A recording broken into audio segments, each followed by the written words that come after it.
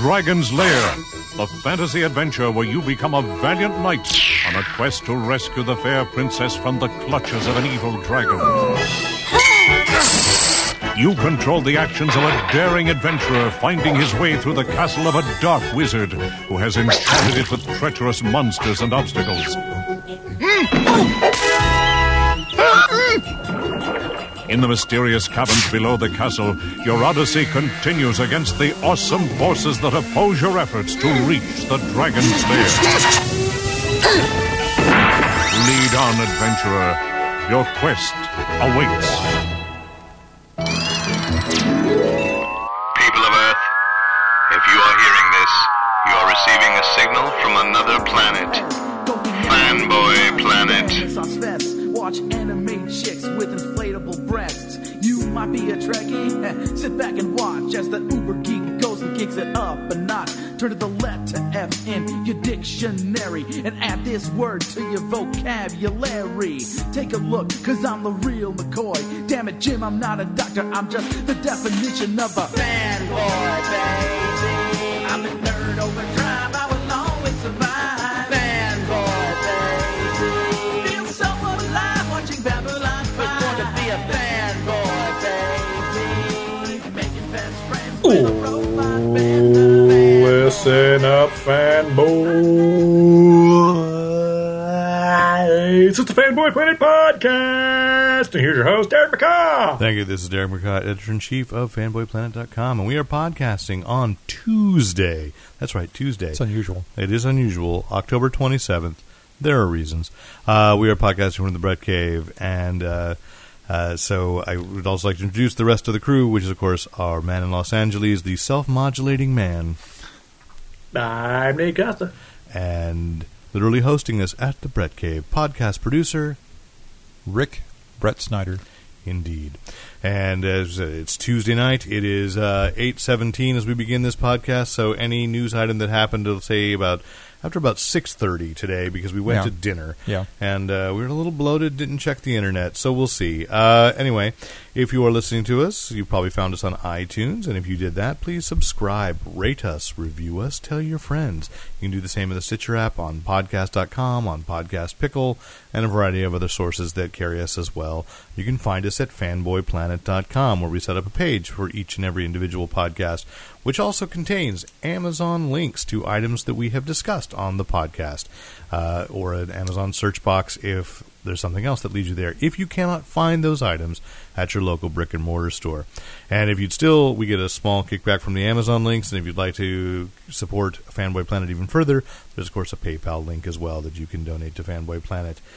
And, of course, if you have any questions, comments, compliments, commentary, criticism, write in to editor@fanboyplanet.com. We've got some comics news, we've got some TV news, we've got some movie news, but our top story tonight is that I don't think Rick saw the sun today, because he there was a game out, which is a major cultural event, which is Halo 5 was released. So we turn this over to Rick Brett Snyder now to talk about his experience making his hands cramp while he played Halo 5. My hands were unusually supple today. The Halo's been the... He soaks them in Vaseline. I do. To keep them soft for his wife. And I wear kids' gloves over them. Kids' skin gloves. Thank you, Curly. Yeah. Yeah, Halo was probably one of the big launch titles, and has really been the title for Xbox all along for the last three models that they've come out with. And when Xbox One came out, they announced Halo 5, which was another 343 edition. And probably this is one of the more significant... What does that mean, a 343? 343 is the company that took over after Bungie stopped doing Halo. Bungie had originally been working on Halo before they were bought by Microsoft. They bought their independence from Microsoft. I'm not going to make any social statements there. And they left to go off and do Destiny, leaving Microsoft with the intellectual property of Halo. Mm-hmm. Okay. So it came out today, available both for digital download directly to Xbox and a number of disc versions. There was a standard disc. There was a iron, or what's the tin box normally called? Steel box? Steel box, yes. It's steel, not tin box. They're tin. They're not made out of steel. Shh. Sorry, Don't tell Dave Tapia. Dang it. Yeah. His entire life is a lie. I'm a man of steel. Tin. So, and then there was a legendary version that had the steel box and a statue of the two main characters in this version. This is an interesting one because all through it, the first one was the Master Chief, who's this cyborg ultra warrior, good guy. You never see his face as the trademark, up against the Covenant. And then in the second one, it was the Covenant. It turned out it was against the Covenant and this kind of radioactive goo that infected things and reanimated the Covenant zombies. and alien race. Well, yeah, the Covenant was an alien race, as was this radioactive zombie ooze. Yeah, so that would animate the dead characters, and you had to fight them all over again. In the second one, you played both Master Chief and a Covenant warrior who had a sense of honor, a code, and they essentially then they teamed up. In the third one, there were variations on this through there was Halo OST, which was the one I think that introduced Nathan Fillion as a character, but as a voice actor, not as a character. And but that would make the game more interesting if Nathan Fillion was a character in the game. I've got some news for you, because in Halo 5, Nathan Fillion, his face and voice are used quite a lot as a secondary character in one of the squads, because in this one you're jumping back between two characters, both of them human cyborgs, each one leading a red or a blue squad, which is kind of a red versus blue has been the way things break out in multiplayer too. So I played spawned a YouTube series, yes. Yeah, and wonderfully funny stuff. Nathan Fillion is playing kind of a grouchy, battle-worn guy in this, because he's been through a couple of the games now. But they've never had his face down as good, an expression down as good as they have it now. I played probably about 2.5 hours this afternoon. I got through quite a bit, and I think it's going to be a good addition to it. But it's not breaking any new ground here. It's just a really solid, good Halo. Well, if I can ask the question, because I think about this with video games a lot, that they're fun, but I see there's what is breaking new ground? What are we expecting that would make something a groundbreaking new game at this point, when so much ground has been broken? You know, it's a real good question. I think one of the things they tried to do more in this one, they did a bit in OST, was your view is definitely out of a helmet, and you're seeing the kind of HUD heads-up display that you see in an Iron Man movie. Stuff going around, and it's not just like random stuff on the screen showing your health and stuff. It really feels like you're inside a helmet, and it feels a little constrained too. So the point of view is an area where you might break through. I think the next big breakthrough, and we've been talking about, is going to be a VR helmet, where you're actually turning your head to look at different portions of the screen, which is going to immerse you all that much more. And now, having played with that in the Google Cardboard and other devices, I really think that's going to be the way the next set of breakthroughs is going to happen. I can agree with that, and say we as we started to talk tonight, ViewMaster, Mattel has released the ViewMaster, which sells both the standard old reels. It comes with the old discs as well, but you can also plug your phone into it or your iPod. Whatever your personal device, and download software and download things. So, I mean, that's $30. We know that Xbox has something. I can't. Well, no, they're going with the Google, not the Google. What's the name of the specs? But yeah, they have a different system. Where it's more an augmented reality. Yeah, than a virtual reality. It lets you see what's around you and put stuff up over it. Right. So it's an overlay. It does recognition of stuff. That's augmented reality versus virtual reality, which Facebook owns. Oculus Rift will be coming out. Sony, I can't remember what Sony's calling it, but Sony has a headset coming as well.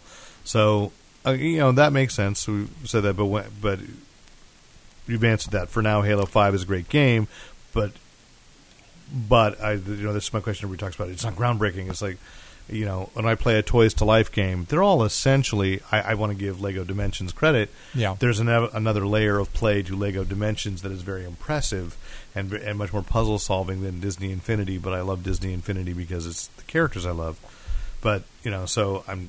Yeah, this just stuff curious what that is. Used to be just performance, but now performance, even over the network, performance isn't an issue. It used to be that the network services they had and the programming they had made it so you really felt like you were fighting with other people in this virtual space, and that you weren't being hindered by the fact that somebody else had a faster network connection or whatever.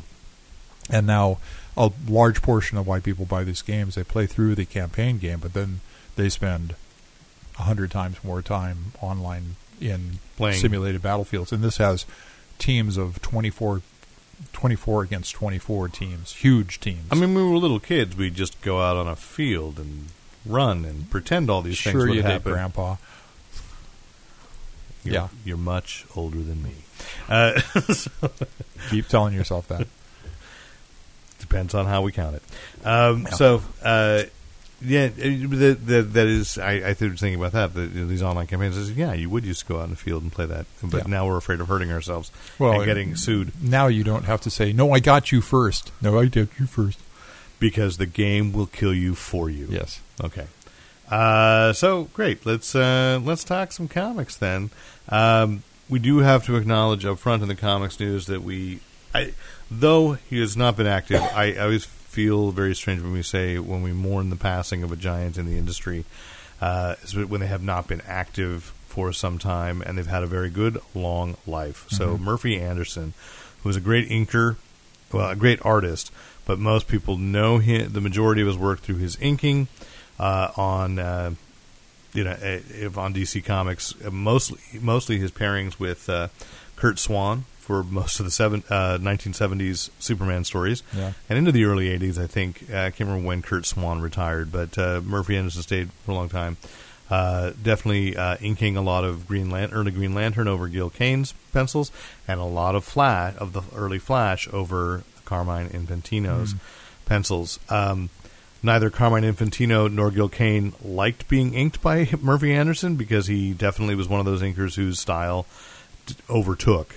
But I think it gave it a uniform look to the 60s comics, and definitely felt like that if you loved those characters, it really was Murphy Anderson. He did pencil and ink 2 series that people may be familiar with: Adam Strange and The Atomic Knights, which can be found in nice deluxe hardcover editions from DC Comics. Both worth checking out. I mean, great Atomic Knights being a post-apocalyptic, which was just part of Convergence. There was an Atomic Knights. There was Superboy. Wasn't that the Legion of Superheroes ended up fighting the Atomic Knights? Yeah. Which made that book doubly good because you had the Legion of Superheroes that I really enjoyed from the 70s and early 80s. And they had and you had the Atomic Knights, which crazy explanation of the effect of radiation in a put. Like, I remember there was one episode where they came into town and they decided they were going to wash their armor because they wanted to get the radioactivity out of it. So they found a trough of water to... One of my favorite things, back to the origin story of the Atomic Knights, which was really... was that Gardner Fox writing that originally? That the lead of the Atomic Knights was Gardner Grail, who was the soldier who was exactly average. That's his power. That was his power to survive. Just like, you talk about your, a cultural shift is in the early 60s, exactly average. You celebrated the common man and you made him the hero, the leader of the Atomic Knights.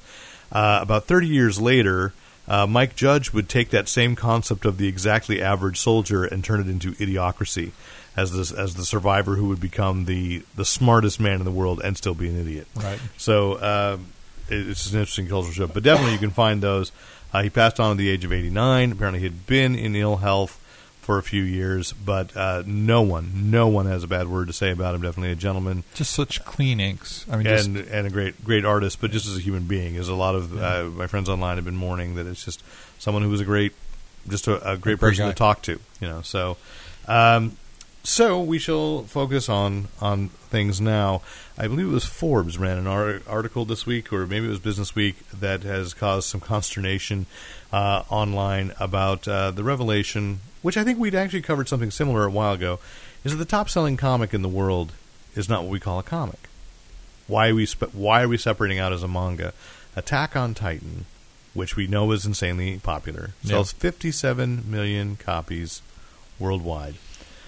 And I tie it in because Marvel sent us a press release yesterday, and which we ran about international Iron Man. Because what's the adjective right now in the Bendis book?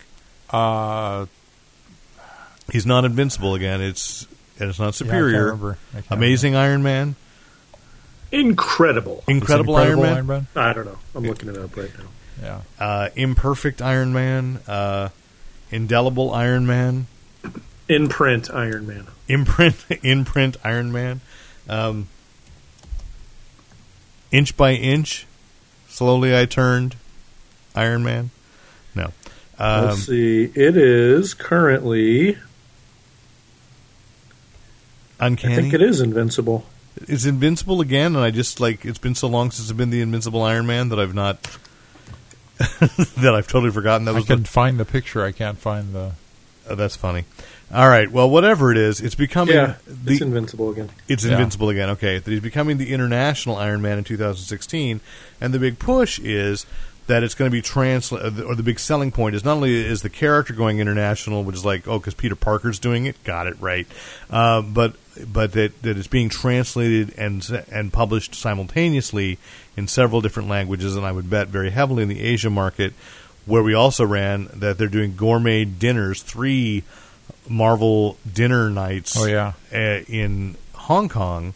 So definitely a huge push in the Asian market, and I can't help but think that the timing of these stories is interesting and intersecting. That as we talk about the cultural impact of superheroes worldwide, when really the biggest of these things with a cultural impact is Attack on Titan, and almost no one in the American press, we don't cover that much. No, and we don't. And when we talk about top-selling comics, we don't take manga into account. Now, when you say 57 million, the question is, okay, their magazines are much more disposable than ours. Yes, and I don't know if that's broken down issue by issue, digest by digest, how that goes. Well, they also go. We typically go comics to trades, and they typically go comics to collected books to upper level trades, hardbound, silver cover, whatever. We're doing that too, but we do it in a slightly different order because you get the hardcover first, then you get the soft cover,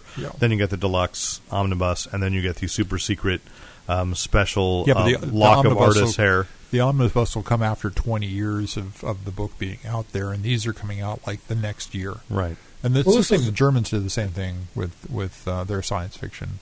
I can't remember the term. Nate, you were about to say something? It's also a really American thing to say, the best-selling comic book is this, and in reality it's not a manga book because Americans don't pay attention to things that are not American. Well, I've run similar stories before that actually the best-selling comic of American stuff had been for a while out of Ape Entertainment, which could not make any inroads in stores with their hard copy titles, but when they were selling digital comics, they were selling 300 to 400,000 downloads an issue of Temple Run as a comic.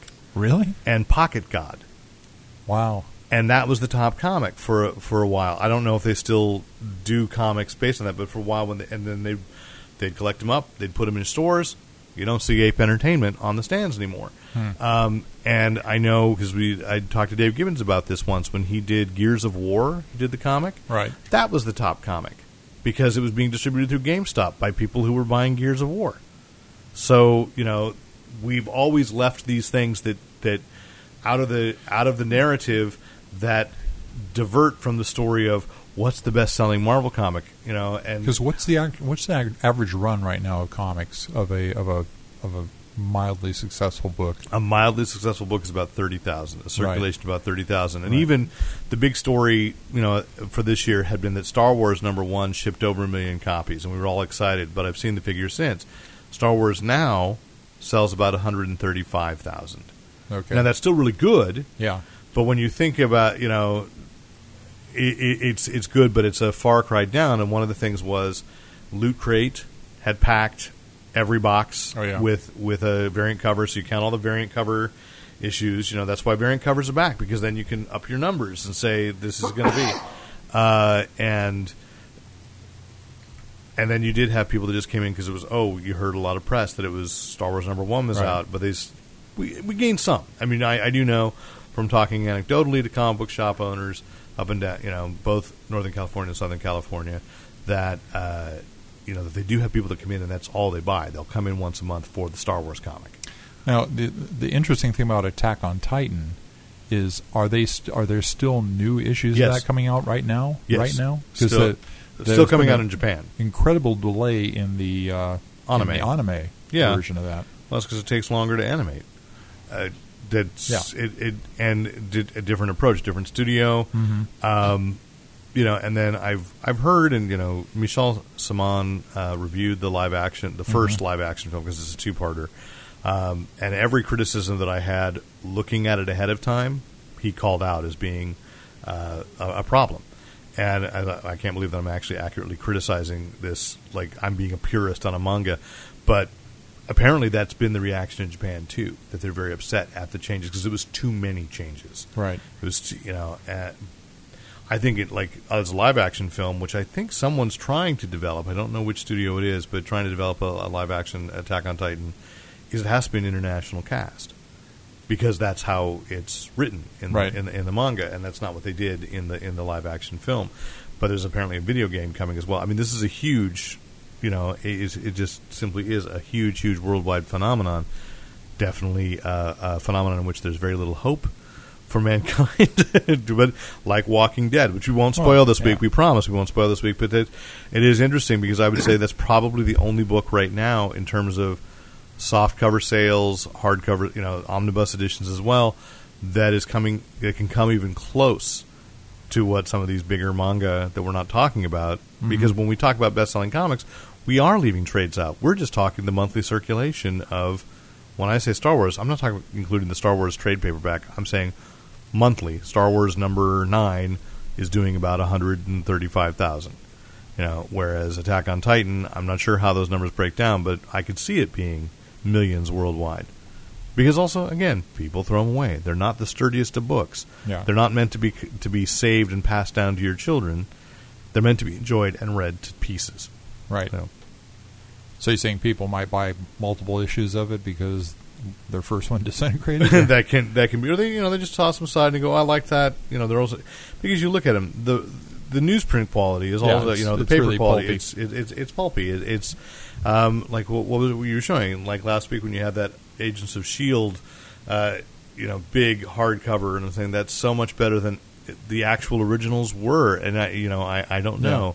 We treat it so much more like artifacts, things to be saved and treasured, and they don't. So that if it's like, I like that story, I'll just buy the reprint. Which you did anyway. But each reprint you bought has been a nicer and nicer edition. Soon you will be able to step into the book and immediately get killed by Scorpio. So I sold my old ones on eBay. Well, you gave me 2. I gave you 2 of the ones that I had before that. Yeah. We just recycle and go. Yes, I also mentioned in the all-new, all-different Marvel, which is including the International Iron Man, all-new, all-different... One more thing about the International Iron Man. Yes. I'm not liking that because they've just done the... Amazing Spider-Man is now the International Spider-Man. That's why my headline was take that, Peter Parker, because it does feel like somehow behind the scenes they are competing. Like, oh, I see. Spider-Man went international. Well, then Iron Man's going to go international. Well, and remember when did you read the Superior Iron Man? No, because he had come out with a phone. in San Francisco. Yeah, I'll get to it eventually because I have that Marvel Comics Unlimited, so now I can just digitally read it. But Parker now has a phone. Oh, too. I know. Yeah. So Parker's more like Steve Jobs. It's like Steve Jobs versus Bill Gates, kind of.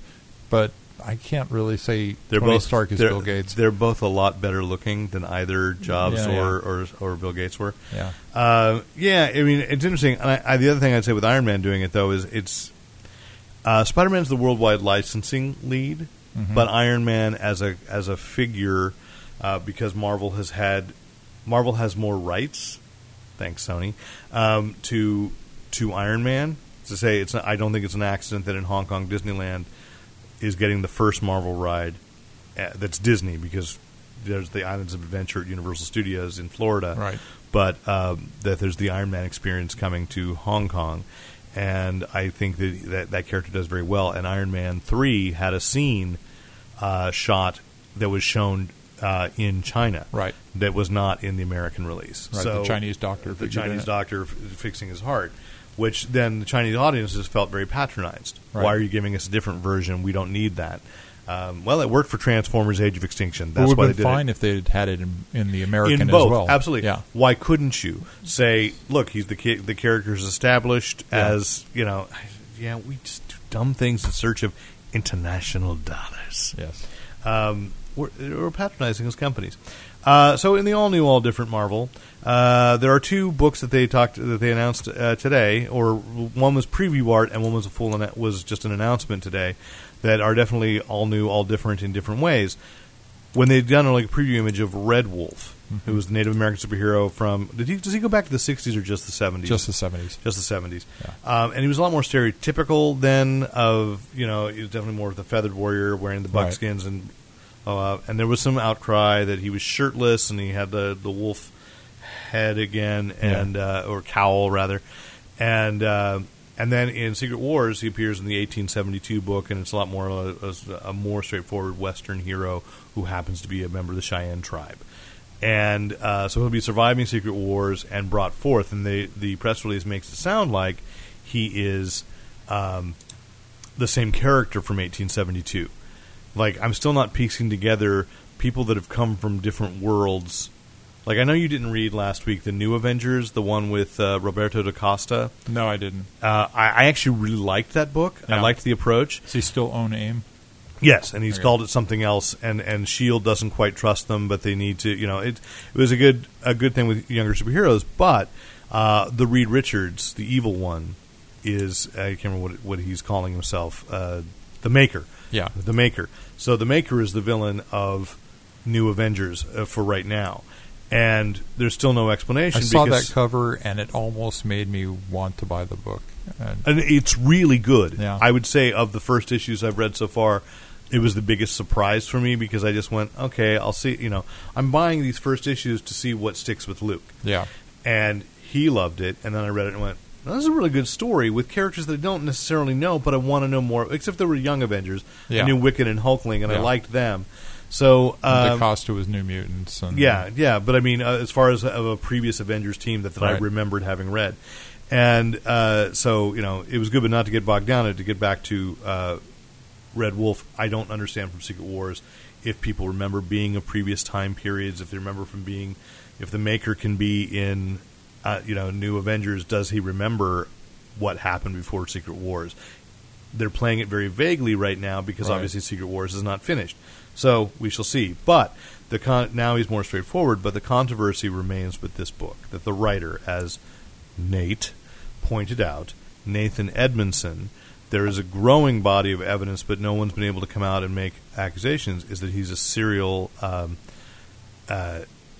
harasser at best, and possibly even, as I say, predatory, harassing women, and a long string of people, including that the writer Alice Cott, A-L-E-S, who had been working for Marvel last year, came out a couple months ago, and tweeted that he resigned Marvel, and one of the reasons why was because Marvel was refusing to take action against Nathan Edmondson for his behavior to fellow staffers, and particularly towards women. So the controversy online, and I say these are all alleged things because no one has come out and pressed a charge, or it's all anecdotal evidence, and even the anecdotal is still very hush-hush. So the controversy is that Marvel has given a character that seems to be very inclusive by including a Native American, by listening to the critics and taking away that stereotypical look and making it more historically accurate, hopefully making him a really cool badass superhero who happens to be Native American. But if you're someone who's committed to diversity and inclusiveness, you have to. It's almost like you have to pick your battle. You put forth this book, but it's written by someone whose personality is allegedly reprehensible to most of the people that would want to buy the book. Mm-hmm. But they've even gone so far as they have a cover artist who is also their Native American consultant, and I love his. That's the very stylized one, cover with the two guns, and and so it's almost a block drawing. Yeah, well, yeah, it looks like Native American art. It's really it's really cool. So they're listening on one side and seem tone deaf on another, and I don't know. I've never read anything by Nathan Edmondson, so I'm not saying. So my question, my controversy here is: can you separate, or should you separate, the art from the artist? Is he a good enough writer that you want to enjoy the story, even though he may not be someone? Because like one of the things that people say is provable is, okay, he has definitely been a member of very conservative and some would say bigoted anti-gay groups, organizations, but it's a free country. Again, the writer Chuck Dixon is very conservative politically, but loved Birds of Prey, loved what he did with Robin, and it's just like somebody who's extremely liberal is, okay. People have a lot of trouble with Orson Scott Card too. And I still enjoy Orson Scott Card's work, most of it. Right, and that's the thing is, should art be held responsible, pay the price for, because on the flip side, there are plenty of people that make excuses for Roman Polanski as a film director, and there's a lot more proof of what he had done that is reprehensible, but people still. Well, there's also, has he been tried? No, he's not, and that's the thing. It's like when you're in when we hear this kind of stuff, we want to jump to the worst, and the association. And this is why I'm being very careful with it. If we're going to be self-styled journalists, we have to acknowledge that there is this controversy. Mm-hmm. I linked to a story where someone had tried to dig up on it, so I thought it was the best. It was the clearest explanation on another website as to what the issue was, why people were genuinely concerned. I do know that the reality is comics had been a boys' club for a long, long, long time. And I do believe, certainly when I look back at my first couple of years going to Comic-Con, not that I participated in anything, but knowing that you could see the way people treated, men in particular, treated women showing up at Comic-Con, all those old stereotypes are stereotypes because they're true. You saw that behavior. You witnessed that. It's changing. Thank heavens for the better, but we know, that there are a lot of creators as well, people behind the scenes that have been up where that behavior was, for a long time, a blind eye was turned, and now it's not, and it's a difficult adjustment, and yet it seems that some companies at the top are still turning a blind eye to that behavior. It seems that way. Again, I have no first-hand knowledge of this. I have never witnessed. I do not know Nathan Edmondson. I've never met him, and I've never read his work. My concern is Red Wolf seemed interesting to me. My larger concern is, damn it, Marvel, stop putting out books that I want to buy. But also, it's I do want to support. If you're going to give me a book with a character that has a very different point of view from mine own and is well done, I want to read that book. Mm-hmm. And then I'm frustrated to find, maybe there's a reason why, if I want to make a political stance, I shouldn't. Where they have been inclusive and added is that Becky Cloonan, who is the writer of Gotham Academy and has done the True Adventures of the Adventures of the Fabulous Killjoys, written by Gerard Way, and a lot of books for Vertigo and Image. Really cool cartoonist. Is writing The Punisher, teaming with Steve Dillon, who had illustrated the great Garth Ennis runs, which the Thomas Jane movie was based on the first Welcome Home Frank. So a question, and Nate might know better than I do, because I'm not a hardcore Punisher fan. I read a lot of it. I've kind of weaved in and out, away from the character and come back. I've been away for a long time, but I did read the Garth Ennis, Steve Dillon stuff, and I love Steve Dillon's art. It's very simple, but I love it. Has a woman ever written The Punisher before? I have no idea. Wasn't there a lady Let's Punisher? Google too? it. I think Elektra.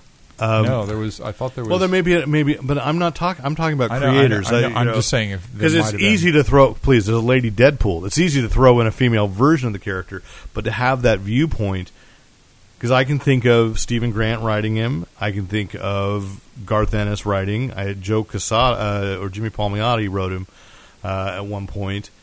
I don't know if Amanda Conner did or not. Because Jimmy Palmiotti and Amanda Conner worked together a lot, but I don't know that she was involved in any of the Punisher runs. So, regardless, it's a fascinating choice of a writer, someone again with a strong viewpoint and a possibility to put a really cool twist on the character that makes me want to read it again. So, kudos to that, because we've talked about this is the all new. You can give us all these multicultural characters, but that's not the be all and end all. What people want is an inclusive staffing, right? And that includes. I didn't write down, but we ran that David Walker, who is writing Cyborg for DC, and the Shaft comics for Dynamite, and tomorrow, that's Wednesday, the 28th, is having a really good day because the first Shaft miniseries is getting collected in a trade paperback. And I don't think there have been any more issues since that series. No, they haven't. There's going to be another one. It was announced last week at New York Comic Con that there's another miniseries coming out. He doesn't have time to do more than a miniseries because it was also announced he's writing Power Man and Iron Fist as a revival, and he's also writing Nighthawk, the version from J. Michael Straczynski's Supreme Power. Oh, okay. Yeah. Yeah, okay. so that character is coming back. David Walker's writing which was the one that featured in Secret Wars. That was the version. Yeah, Supreme Power was there, yeah. The squad was one of the Squadron Supremes. Right. So anyway, that's the thing is they're bringing in. We've got Ta-Nehisi Coates, the journalist and essayist, is writing Black Panther. So you're seeing these, but they are coming in on, well, let's be honest, black characters. Right. So to bring in a woman writing the Punisher is again good. It's a different viewpoint. It's interesting. I just have no idea because they were very cagey about it. It sounded like a very stereotypical Punisher story, right? But it's Becky Cloonan. She's got a really cool twist, almost like a punk vibe. So it'd be interesting to see what she does. So kudos to Marvel for their all new, all different there, and kudos to John Layman for Chew coming out this week. He's launching a new hybrid creature, which is parodying recent developments in comics where ads have been appearing in comics, while also still making the money off of it by creating the Chunk, which will have an ad in the middle as part of the story of tomorrow's issue of Chew, while also telling you where to get your plush Chunk, which is, I believe, chicken. I still don't know what the O is, if that's frog, skunk hybrid, which apparently lets loose a spray of somewhat psychedelic effect. So I don't think the actual toy will be psychedelic, but keep your eye out for the Chunk, because no doubt at Comic-Con this summer there will be limited edition Chunks that John Layman will be selling. And we talked a couple weeks ago, actually, because of the movie rights of Z-Men, the Bill James's Night of the Living Dead verse, that's set right after the events of Night of the Living Dead, and then it's going to go forward to 2016, leap forward, and what are the long-term effects of the virus. Mm-hmm. So they released 10 series simultaneously. And here's the thing, I don't think I saw any of them on the stands, but they're claiming they're already sold out. And this is what Bill James had done with the Ultimate Universe originally. You couldn't reprint Ultimate Spider-Man #1. Ultimate, once they sold out, they were sold out. And later, when Jameis was fired from Marvel, then they kind of altered that policy, but made sure you could get the Ultimates there. But anyway, it's sold out. But what they're not saying is how many copies is that? We just said like Star Wars, 135,000 a month. Well, are these 10 copies, 10 first issues together? Did they release 4,000? Was it 40,000? Was it 50,000? How impressive a number is it really? You could get a box set, which apparently the box sets are still available of all 10 first issues. together. And what I noted here was somehow we missed the story that those were put together to sell at Hot Topic. Oh. But Hot Topic rejected them because they discovered there was explicit sex and drug references in them. And I find it strange because I thought if there was ever a store that would be okay with explicit sex and drug references, it would be Hot Topic. Maybe I'm thinking Spencer's Gifts. But Hot Topic seems to have they've gotten more family items friendly as well. I mean, they have gotten more family friendly, but towards the back of the store, there's more like I don't go to the back. Punk and rock. Right, and that's what I mean. Yeah, I'm kidding when I say I don't go back. I have walked back there. Like the one at the Universal City Walk in Los Angeles is it's a very shallow store. There's no walking to the back. You're like, right. You take 10 steps back, you're at the back. Yeah. But and the Hollywood store too is that way. It's all a lot more open and kind of like it's not like when you go to a mall one. It's Valley Fair the Valley Fair one. It goes deep and dark and it just Yeah. like and you have to cry out. Did somebody have a GPS on me? Will they find me if I disappear in the spikes? I stay up by the Doctor Who and Marvel stuff up front. I was surprised there's so much Harry Potter stuff in there still. It's like shirts and there's a whole rack of various charms and okay. charms from No, bracelets I'm and going to stuff. say something. This may, I understand. You again at your age and me at my age, and this is not to be patronizing, it's to be a reality. There is a deep, deep cultural ingraining of Harry Potter fandom in a way that eludes us because it was not our childhood. Yeah. But absolutely, but obviously it is. I was just surprised that these kids grew up with it, and you are still marketing perfectly to them. And I mean, Pottermore is a huge site that J.K. Rowling can just every now and then reveal some little tidbit, which we have no place to fit it. Normally on our things, but they talked about Harry Potter and the Cursed Child, which is opening in 2016 in the West End, the play, which is set 17 years after the events of Harry Potter and the Deathly Hallows. And I thought, brilliant, because how many years has it been since that last film? 5, 8? 6? Has it been 8 already? Maybe. I don't know if it's been that quite that long. I think I was still... I don't know. Still in high school? Let's look it up. We could do that. That's your job, Nate. Still in high school. Yes. But whatever that point is, that you have it's a 2-part play. 2011. 2011, so 4 years. Yeah. It's a 2-part play. So part 1 is playing in 2016. They'll rehearse and do part 2 in 2017. It'll have a long run on Broadway or on the West End, and then it'll move to Broadway, and you'll do this, and that'll keep the Harry Potter name alive until such time as Daniel Radcliffe is old enough to resume his role as Harry Potter in the film version of Harry Potter and the Cursed Child. I've checked online. I have not seen any commentary that points this out, that it's a brilliant move. That throw some makeup on the kid. No. You can't. Because they're playing age-appropriate Harry Potter. Because it's really focusing on his son. And that's the Cursed Child, is the one who has both the name of Dumbledore and Snape, and has to live in the shadow of those giants from the Battle of Hogwarts. So, but back to your original point is Harry Potter is just, it means so much more to that It's almost like, I'd say, the way those of us who grew up, say on even the first or second round of reruns on Star Trek. But it's bigger because it's not just the few of us that liked Star Trek the first time around as kids, or the second time around as kids in my case. But that this was everybody. When that last movie came out, almost every one of my students at the opening weekend of the Deathly Hallows Part 2 were posting and saying on campus, "My childhood just ended." Yeah. In the dramatic way that only we could say in high school or on podcasts. Yes.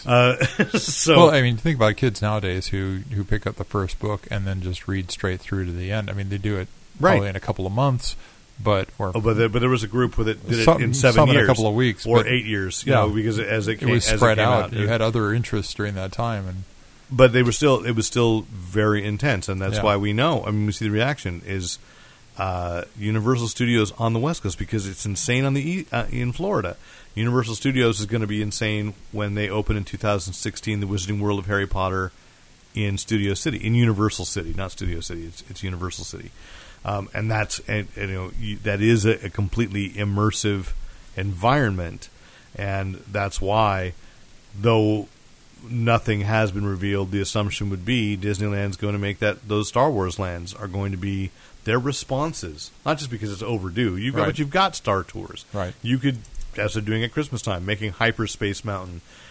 And a few years ago, that would have been enough. But because of Harry Potter, it's not. And then I think that raised the stakes on Star Wars fandom. Yeah. That's why now Star Wars fans are looking around going, wait a minute, it can be a lifestyle? Oh, I don't think there's been any question in a lot of people. I know, but now it's more people.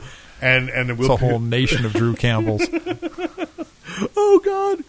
I want you all to live with that thought tonight. A nation of Drew Campbells. I think we have a podcast title. Drew Campbell Nation. I think a nation of Drew Campbells is funnier. And speaking of Star Wars, let's go to movies and talk about that. That, of course, all the speculation last week has been, that one character was specific. I love this. My daughter told me that in her history class, she says I would very much like her social studies teacher. I won't name the school.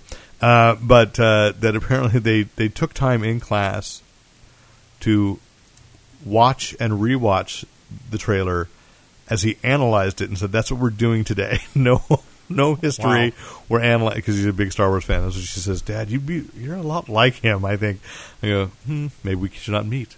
Maybe it's matter and antimatter. Right. But then it gets nerdy, and then my daughter turns away and has lost interest. But but that's that people are speculating, and the whole thing was we were in the car talking about, like, well, where was Luke? What did he come up with? What did he think? And J.J. Abrams just promises there's a very specific reason that Luke is not in the trailer, and it's which is what I've said to some people is it's not because he's Kylo Ren, although everybody wants to believe that because it's because he's the hero. J.J. Abrams, love it or hate it,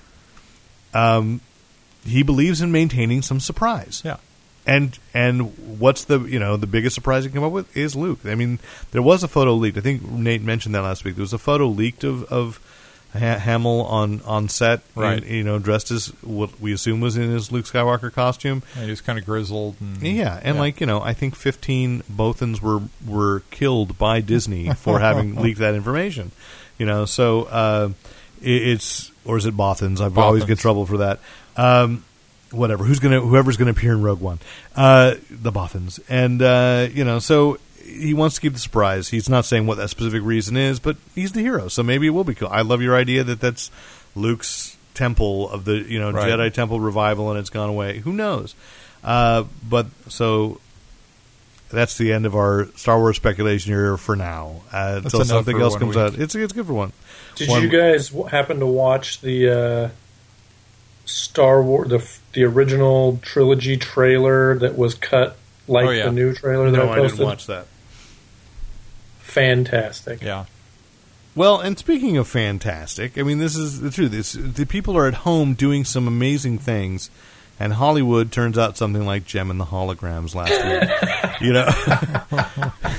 Because Rick just showed me this video of this from Creature, from a sketch group called Creature, that in 2 minutes was a much. It's 5 minutes long. We only watched a bit of it. Oh my! It felt like 20, but we watched 2 minutes. I know there was more, but I just. Right. But the joke to me was over. But if I was a huge Gem fan, like those characters don't mean anything to me, but I could already tell they did a more accurate portrayal in somebody's living room with a Ben Nye makeup kit. And wigs that you could get at Natasha's attic, which is great for Halloween people. On Bascom in San Jose, the local costume shop, they did a better job, right, than whichever studio. I don't even know who released the Abomination. I don't even care. I had no stake in the game. This is like. But I would imagine if I had been a Gem and the Holograms fan, this would be equivalent to Jonah Hex. The funny thing is, except they spent a lot more money on Jonah Hex than they did on Gem and the Holograms. It was distributed by Universal. Distributed by Universal. See? Interesting backlash here is that a lot of people are saying it really makes you appreciate Josie and the Pussycats, which was actually a pretty good rendition of that. Of that cartoon in live action. Well, no, it wasn't a good rendition of the cartoon. It was a good parody of, because they never dressed as the Pussycats. No, they never did. And they weren't that over the top. But it is a better movie than it gets credit for. And the songs, because the boy band, which was Du Jour, led by Seth Green and Breckenmeyer, the guys that do a lot of Robot Chicken. If you ever actually listen to their songs, it's been a while. I highly recommend the soundtrack album because, well, it's Du Jour, so they sing about themselves, which is hilarious, and making fun of their, of status as being a boy band. But their other song was Backdoor Lover. And it's both like, oh, it's a catchy tune, until, of course, you realize what it's actually saying, and most people don't notice because it's done in these smooth 5-part harmonies and just like, really nice beats. The thing with Josie and the Pussycats was, the song, as the criticism has been leveled at Gem and the Holograms, is a lot of the pop is disposable. So, the Josie and the Pussycats, Du Jour made fun of boy bands. Josie and the Pussycats, they try to do decent pop songs of the time. But then that is forgettable. The only I remember Du Jour because they were funny songs as well, and definitely captured a moment.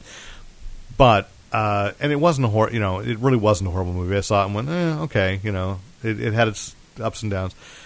But Gem and the Holograms was apparently there had been pitched a version that was like the cartoon, and then this is nothing like the cartoon. Right. And that I'm going to go spoilers here because I've read this spoiled online and gone, yes, this is a thing that drives me nuts. That even something like a cartoon, where if you watch that cartoon, you were just, you had a theme song that explained the premise. And instead, this movie is setting you up for, and I know I just saw something else that I felt the same way, it was setting me up for the movie I really wanted to see. That this was the origin story, right. And in the last minute, oh no, I know what movie it was, Fantastic Four, where you are seeing a movie that has nothing to do with the reason you wanted to see the movie until the very end when they say, what shall we call ourselves? Oh, it's fantastic. The Avengers. We're the Fantastic Four. We're the Fox ripoff of the Avengers. That apparently in the last minute of the film of Gem and the Holograms is when they're named the Holograms. Mm-hmm. So, and then all the elements are in place. I'm like, no, nobody sat watching those Saturday morning cartoons or after school syndicated cartoons. I don't know which was, going, I really wonder what she was like before she was interesting. It's the opposite of the V remake, which was there was an adventure before these episodes that was really cool, but we're never going to tell you that story. It's not like that. This was just the reversal in bed, and you took away, and so everybody's taking away that movies about women just aren't going to do well. I'm like, no, crappy movies. Which I'm going to get on a soapbox here. There's almost no women involved in the creative team whatsoever. It's a male screenwriter, male producer, male director. Yeah. Did this $5 million movie about women that apparently integrates a lot of YouTube footage, and actually had they got people to do Gem and the Hologram fan videos, to talk about why they liked Gem and the Holograms, and then cut it in. And it's okay, that technique could have worked if you'd still bothered putting together a good movie. And we're in an audience that people love over the top stuff. You've got girls running around in glam makeup and they are covered. They're protected by holograms.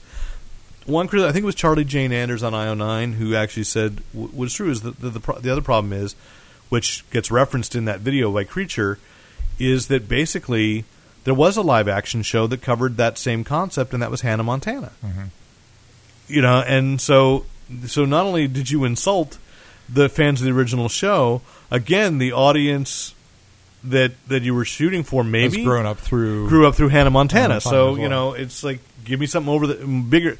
And believe me, I've sat through a couple episodes of Hannah Montana, and they're pretty over the top. So you had to go bigger than that, and they didn't. So flip side, Jobs comes and goes. Jobs the movie. With Jobs the movie, the Aaron Sorkin scripted, Danny Boyle directed biopic, which is really apparently more like a 3-act stage play. Yeah. I didn't see it. It staged around three product announcements. Interesting technique. Probably would enjoy the play if it was a 100-seat theater. But nobody's saying, let's not make movies about rich white guys anymore. And the question, because I know you exchanged with somebody online about criticizing like it was a wait for Netflix film. And so the question I have with movies now is, okay, what qualifies that? That's probably well written, probably well directed, interesting format. But are we saving all our money for the spectacle? If I'm going to go to a movie theater, do I want to spend $12 to see something that will play almost as well to me? I can try. That's an interesting question. What does qualify as wait for Netflix or wait for? Because I don't think which is now wait for it to be out on DVD. I don't think that your statement was a criticism of the film's quality. No, it's just that I can afford to wait on that film. That there's nothing's going to get spoiled for me. I'm not going to really. It's not seeing it on a small screen instead of a big screen is not going to diminish it that much for me. So that's kind of my criteria. That's my question: is what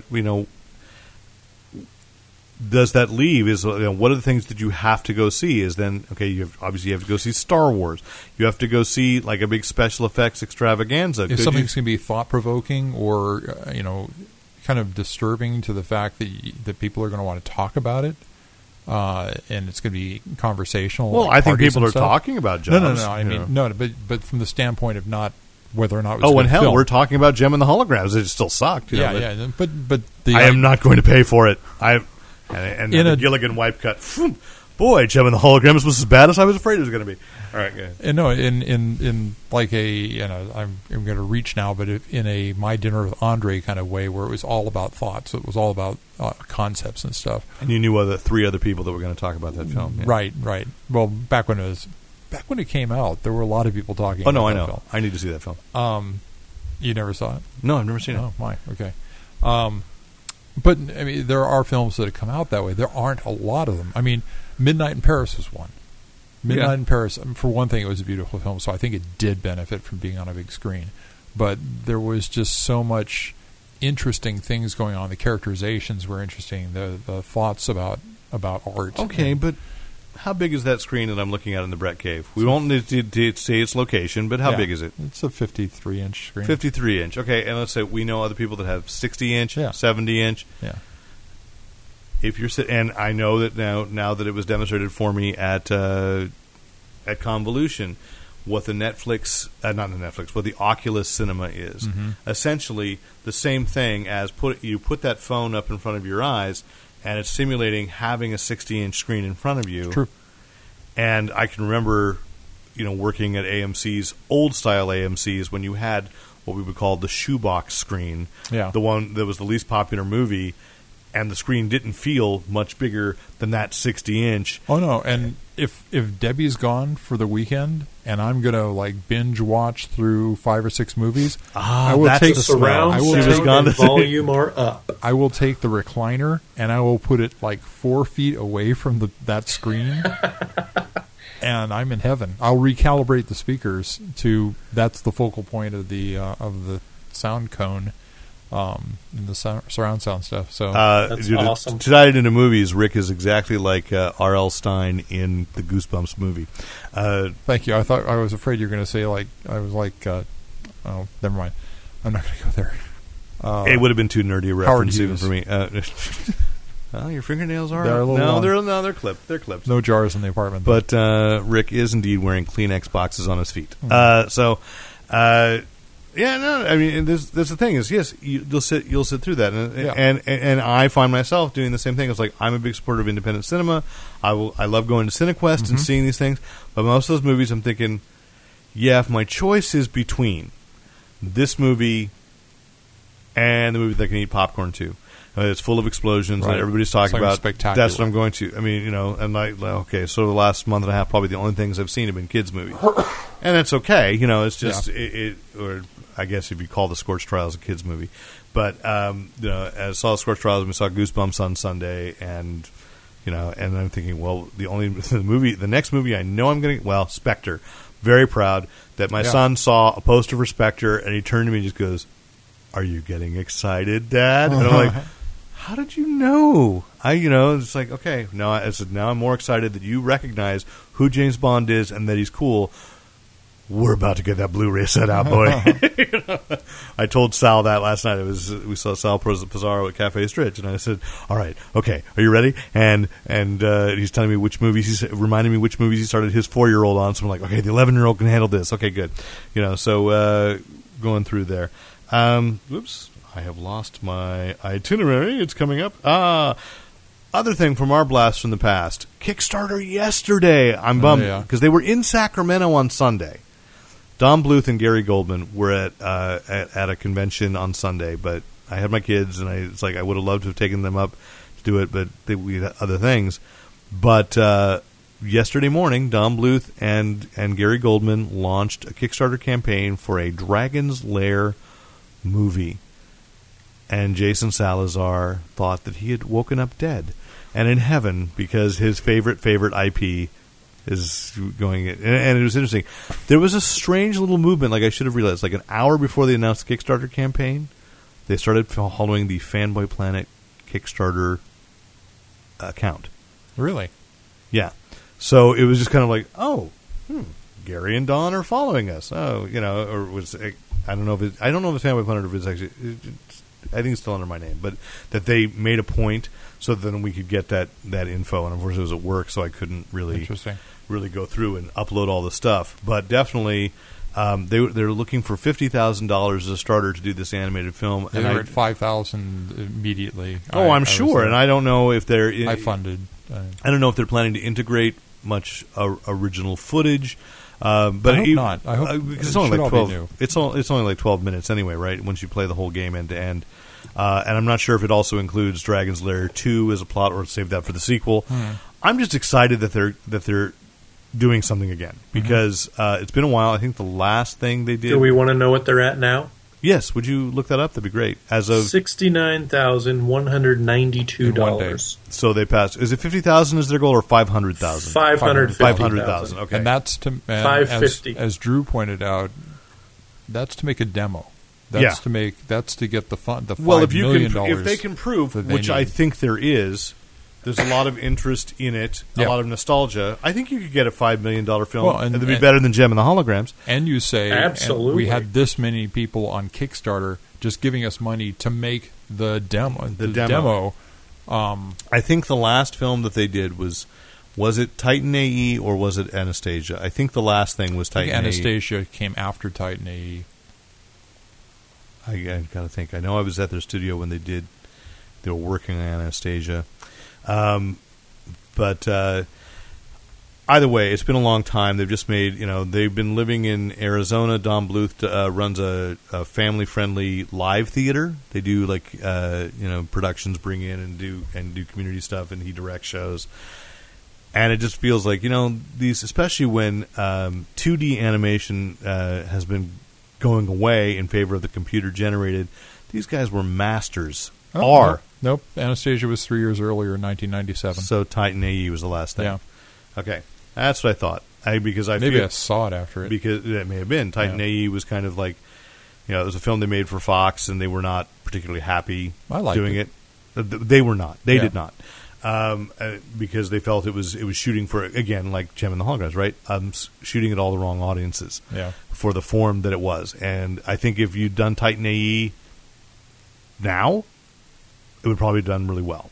Yeah, it did not do well. And it's 52% on Rotten Tomatoes, 6.6 out of 10 on IMDb. But yeah, it was a. What does that mean? I know what it means, but it's still like, please, you can't crowdsource. Gem and the Holograms is 20% on Rotten Tomatoes, 3.1 on IMDb. Okay, fine, but I'm still saying you can't crowdsource opinions. You have to have your own. Right. And so if Rick likes it, that's still a very valid point that he likes that movie. I thought it was okay too, but I know that they didn't because I've talked to them about it.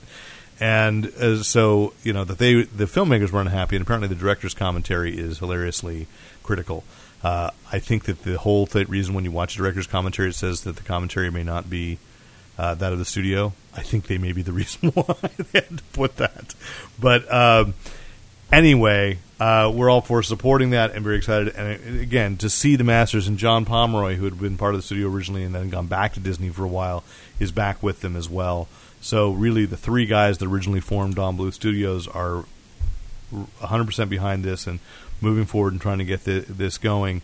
So I'm pretty confident they will, but we'll throw our shout out to it too on Kickstarter, Dragon's Lair, which reminds me to try playing that Blu-ray again and introduce Luke to it, or to go over to Jason's, because Jason actually has the console. Yeah, both of them. He has two as well, doesn't he? He has two, and he has Space Ace.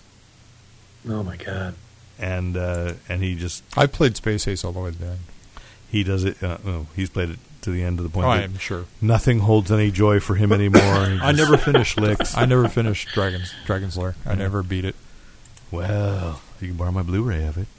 I also, what was the one? There was another one. I can't remember what it was. Jason and I were talking about this the other day. There was they took Lupin the third movie. Yeah, but that wasn't them. But it was the same technology. But yes. it was one of the Blu-ray ones, and they used footage from that in yeah. There were a couple of games that people played around with, and of course, now we're at the point where a really good computer or video game is almost as smooth as what they were doing. But I can remember that groundbreaking, and the story that always drives Jason. I remember exactly where I was the first time Jason I saw crazy, it. but I don't know.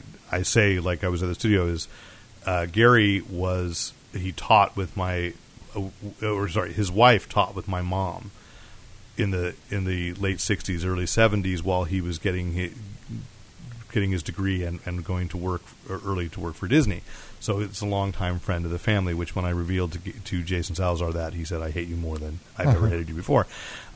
So I actually got to beta test that game. In the first place, like we went into the Don Bluth Studios family vacation right before, I think I toured UCLA thinking that I was maybe going to go there. So we did a campus tour, and then we went to visit, and we had this. He was showing me all this publicity material, and I said, "This looks like that's not because I'm used to Atari 2600, and I'm going. This looks like this is the animation. This is the game. The way this brochure says." And he goes, "It is." And then he opened a door and said, "Come on in." And so even played some of it was still in pencil test when I played it poorly, granted. But so it's been something that the Gary Goldman and Don Bluth have been very major in my life, and so to see again, it means a lot to me that they're coming back and getting this, because there was a Saturday morning show for Dragon's Lair too, but I think that was Hanna-Barbera. Like it was licensed to somebody who did not do as good a job, but the Continuing Adventures of Dirk the Daring and Daphne. That's right. Kimmy is Space Ace. Right. I was thinking, yes, it's Princess Daphne. Yes. Another beloved character from our childhoods. No, not even from our childhoods. We were already too old.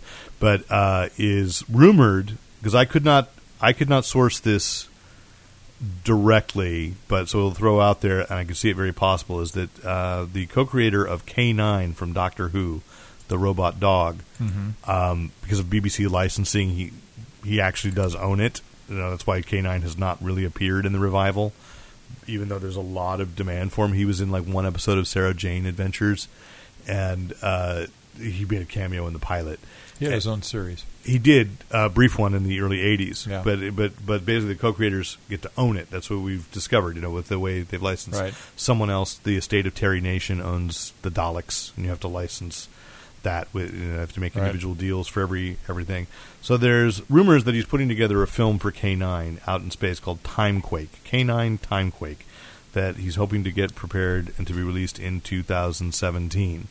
And since I'm going to segue into Doctor Who news, it was also announced this week that David Tennant and Catherine Tate are returning to the characters at the 10th Doctor and the Dr. Donna Noble, for Big Finish Audio, on the heels of getting John Hurt to do the War Doctor for 4 stories as well. So it's a big deal that Big Finish has moved into the modern era of Doctor Who. Isn't it around Christmas time that Big Finish does their sale? Yeah, but these aren't coming out till March, so you're going to have to wait. But I know you're going to pay full price because you can't wait. No, we've established last week. You open presents on the 23rd. We know this. I have a bunch of stuff that's older than that. I have the rest of the Paul McGann stuff to buy. And yeah, you've told me that they've got a digital sale, and it still works out to be about the same price. I checked it. It's. I mean, as far as like what their price pre-orders now are for these things, it's £8.99, so that's about $16-17 American. And if you're going to order from their site, you do need to be a download, because I've heard so many horror stories about CDs getting broken in shipping. But it is exciting. And then you probably saw on Saturday that it's like, I didn't run it as news because it's like you either have your tickets already or you're not going to get your tickets. Gallifrey 1 announced that John Hurt will be appearing at Gallifrey 1. Yeah. And so a big deal, not because of the War Doctor to me, but because that's the Elephant Man. That's the naked civil servant. That's the guy from, he was in Lion in Winter. It's, this is a giant actor. And, he's been in poor health. So to get him out to make these appearances, it feels like... They haven't sold tickets for Gallifrey 1 yet. For 2016, yeah. Did they sell? You already have them. You already have them. After the podcast, I'm going to go back and... I'm not sure I do. I think we went last year, and I think Debbie and I have been saying we're skipping every other Oh, one. You're skipping this year. Yeah, okay, maybe then, yes. I remember because we talked about it on the podcast, it was a huge disaster. The site crashed immediately, and there was like a 3-day ticket buying. No, I said at that time I was happy that I did not undergo that stress. Well, I'm sorry, because now John Hurt's going to be there, Peter Davidson, and Colin Baker. So for me, that's exciting. Are you going to go? Oh, yeah. You I got my your tickets. Oh, Good. yeah, I got my tickets. Good. Anyway, it is interesting to me as we transition to television that John Hurt was somebody who did not known anything about Doctor Who. Mm-hmm. And before he got cast as the War Doctor, thought it was a good script, so he agreed to do it. And now has definitely embraced his role in fandom. And I think that's great because, an actor of his eminence and of his age getting to do this, it's kind of like a victory lap. You can have your Oscar nominations, your Tonys, your BAFTAs, but if you've got Whovians, you're set for life. It's like being third Klingon on a Star Trek. You've always got a convention appearance you get to do. So, no, it's much bigger than that. You're taken care of. I mean, that's what I'm saying. It's not stopping. It's kind of like, to jump back, I'm not all that excited about a K-9 movie or a K-9 series. I'm not, but if you do it right. Because for me, that was a character that worked well with the Tom Baker Doctor Who, and with Leela, and with Romana, but by itself as a lead character just doesn't have the weight for me. Right. So, I would imagine that's strictly a kids' film. Yeah. As being developed, and that's okay. I mean, I've seen some people criticizing like, do kids not have taste? And I go, they do. But it's okay to make films. They have a sense of joy that doesn't what if it doesn't go cinematic? What if it's just like a Netflix release or a BBC one? Which by the way, as we go to television, the Sherlock Christmas special is going to be simulcast on Masterpiece Theater with BBC with BBC. Merry Christmas! Yes, so that's the first time that PBS has coordinated with the BBC. Is that going to be on Christmas? I don't know if it's actually Christmas, but whatever that 2-hour movie is, and then they're going to release it theatrically. So, very cool. Just like in limited release, probably still somewhere along the lines of the Fathom broadcast, but that they're doing the recognition of Sherlock as this big worldwide phenomenon. So, that's cool. Now to get solidly to television is that Supergirl, the pilot went last night and apparently did beat the pants off of Gotham. Strongest new series of the season rating wise, in what I thought was going to be the killer slot, the death slot rather, 8:30 to 9:30, up against Gotham, which again fans are saying like, well, Gotham got a lot better. It's totally over the top. But I also see a lot of people online saying, "Oh no, Gotham still sucks." I'm like, I know, I hate watch it, but I was this season. I'm caught up now. And I'm not caught up, but I loved the first 2 episodes, so I'm still there. But I loved Supergirl as well, and I've seen people not liking Supergirl, but its intended audience loved it, and that's what I see the reaction today, and that's so very strong. I think it's going to last. The big question. Criticisms I've seen. Did you watch Supergirl last night? No, I didn't. I've got it recorded. They combine a couple of characters from kind of obscure mythos, and it bothered me for like a split second. But I'm seeing people being very bothered online today by this combination.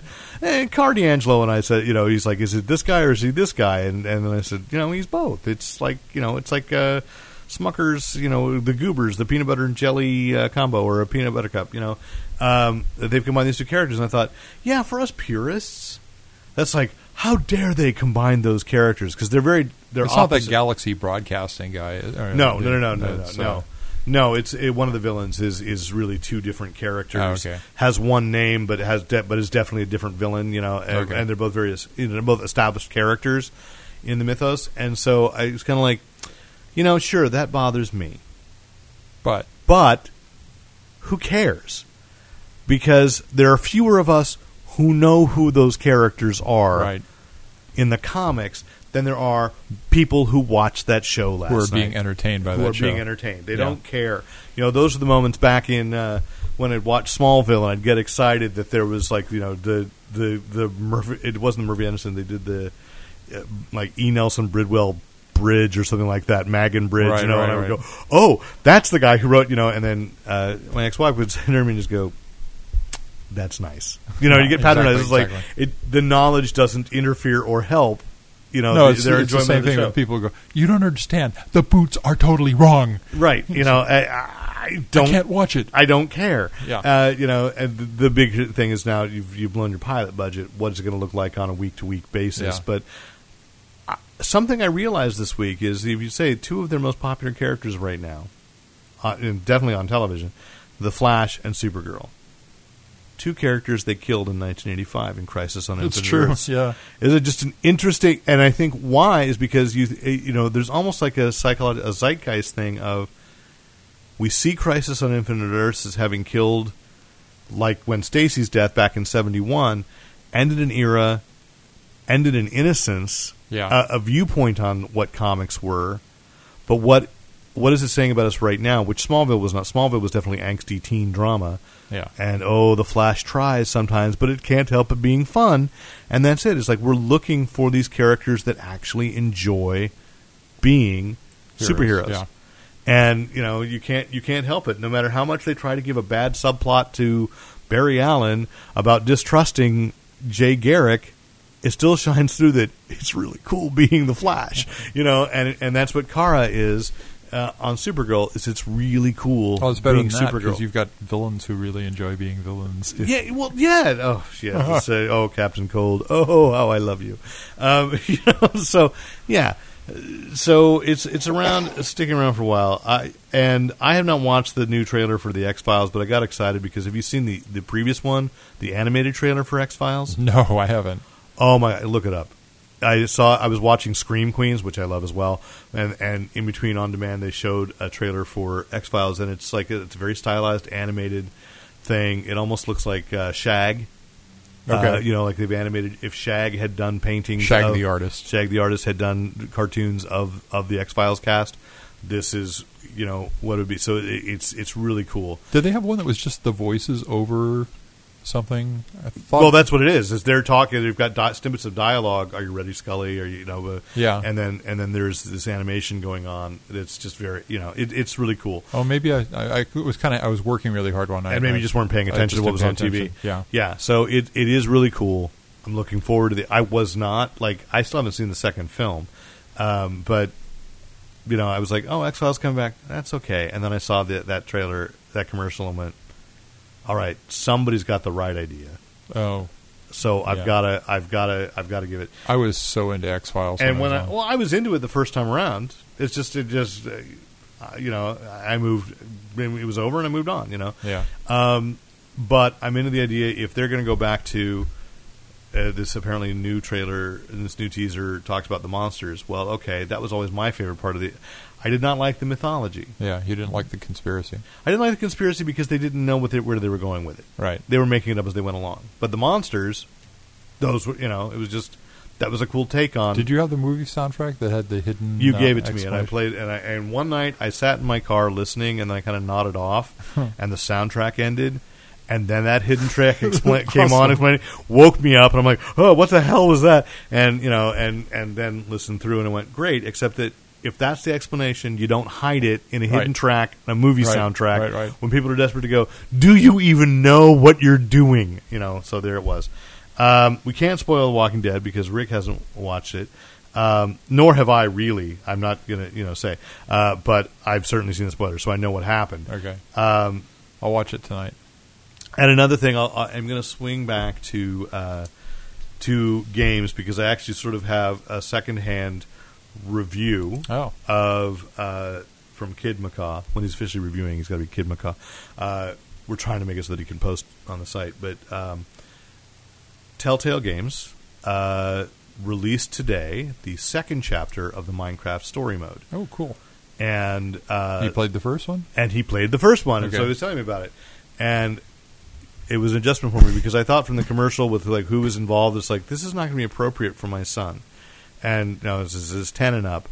And he said it went fast, which I think Telltale Games, especially for someone like my son who's he's getting to be a hardcore gamer. Well, a lot of them, you can just drive through the plot, or you can kind of play it and look at stuff on the side. I think he's gone a second time through, but he did enjoy the first one. He was very excited, and all he could talk about on Sunday was, when I can hardly wait for the second chapter because I've already played through the first couple times, and so they released in stores. You can get the disc for your platform, which has the first chapter and then the codes to download the whole thing. So you can buy it if you're not going to do just a completely virtual.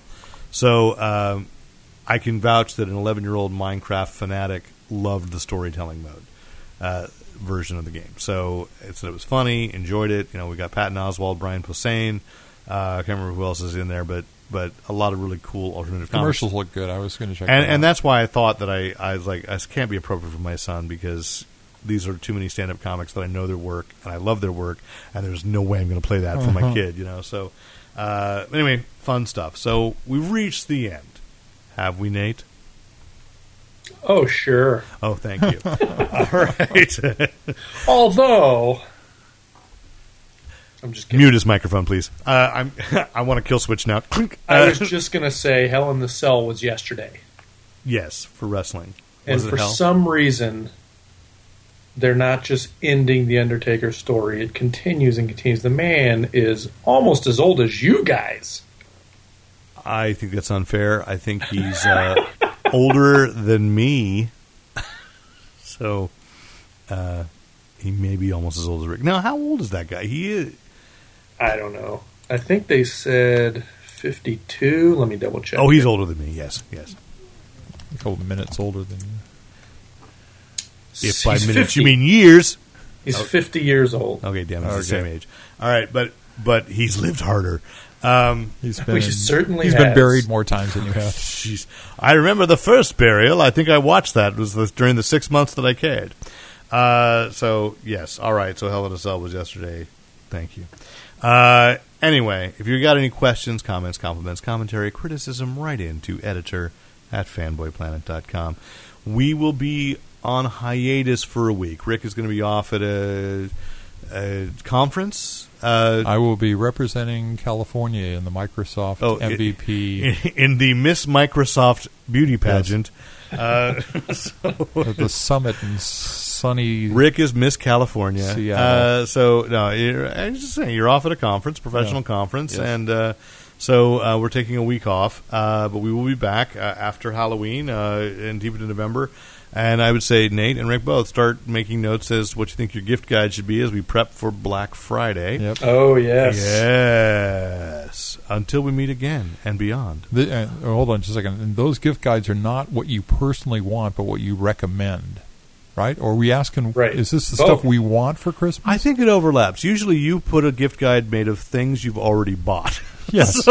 Well, and I can recommend them as good things for buy. I have a want list on Amazon, but that's not the same thing. I do it as both. If it's something I already have that's awesome, I recommend it. If it's something I sure. really want that I know is awesome, I say, hey, I want this and you should too. Okay. So mine is primarily things that I have enjoyed already. So. I know, which are usually sitting right here at the table when I come in. Look at what I got, So it's So I'm pretty. Wait a minute, I'm getting a vision of the future. The Shield Omnibus is coming through. I don't think so. I don't know. No, that wouldn't be a recommendation of mine because it would. I usually try and get things that I think are going to be less specific than that. So, yeah. I see a shield then that's less specific. Okay. Captain America shield. All right. So anyway, I'm Derek McCaw, editor-in-chief of FanboyPlanet.com. I'm Dave Costa. And I'm Rick Brett Snyder, reminding you to use your powers only for good.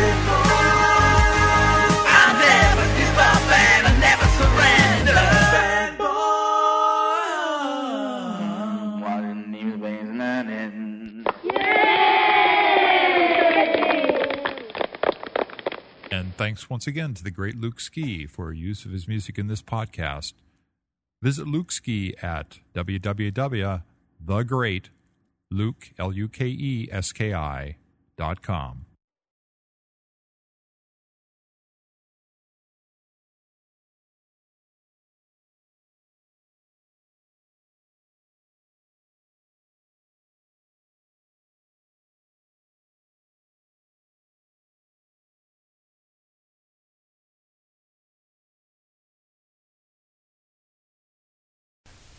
Okay.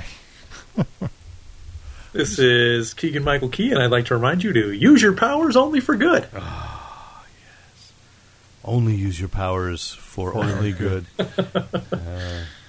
One more time, Miss Lane. If I'd only known that, when I said that, and I remember the first time I said it, and Andy said, "That's the sign-off? That's it?" And if I'd realized how difficult it was, I would have, I liked it. Anyway. Well, you can always change it. I mean, there's... No, we can't. No, you can't change it. It's been over 400 episodes, Rick. Well, that's when you do it. You do it on an anniversary. The new slogan is... Don't be bad. We're done. Don't be bad, only be good. See, here you go.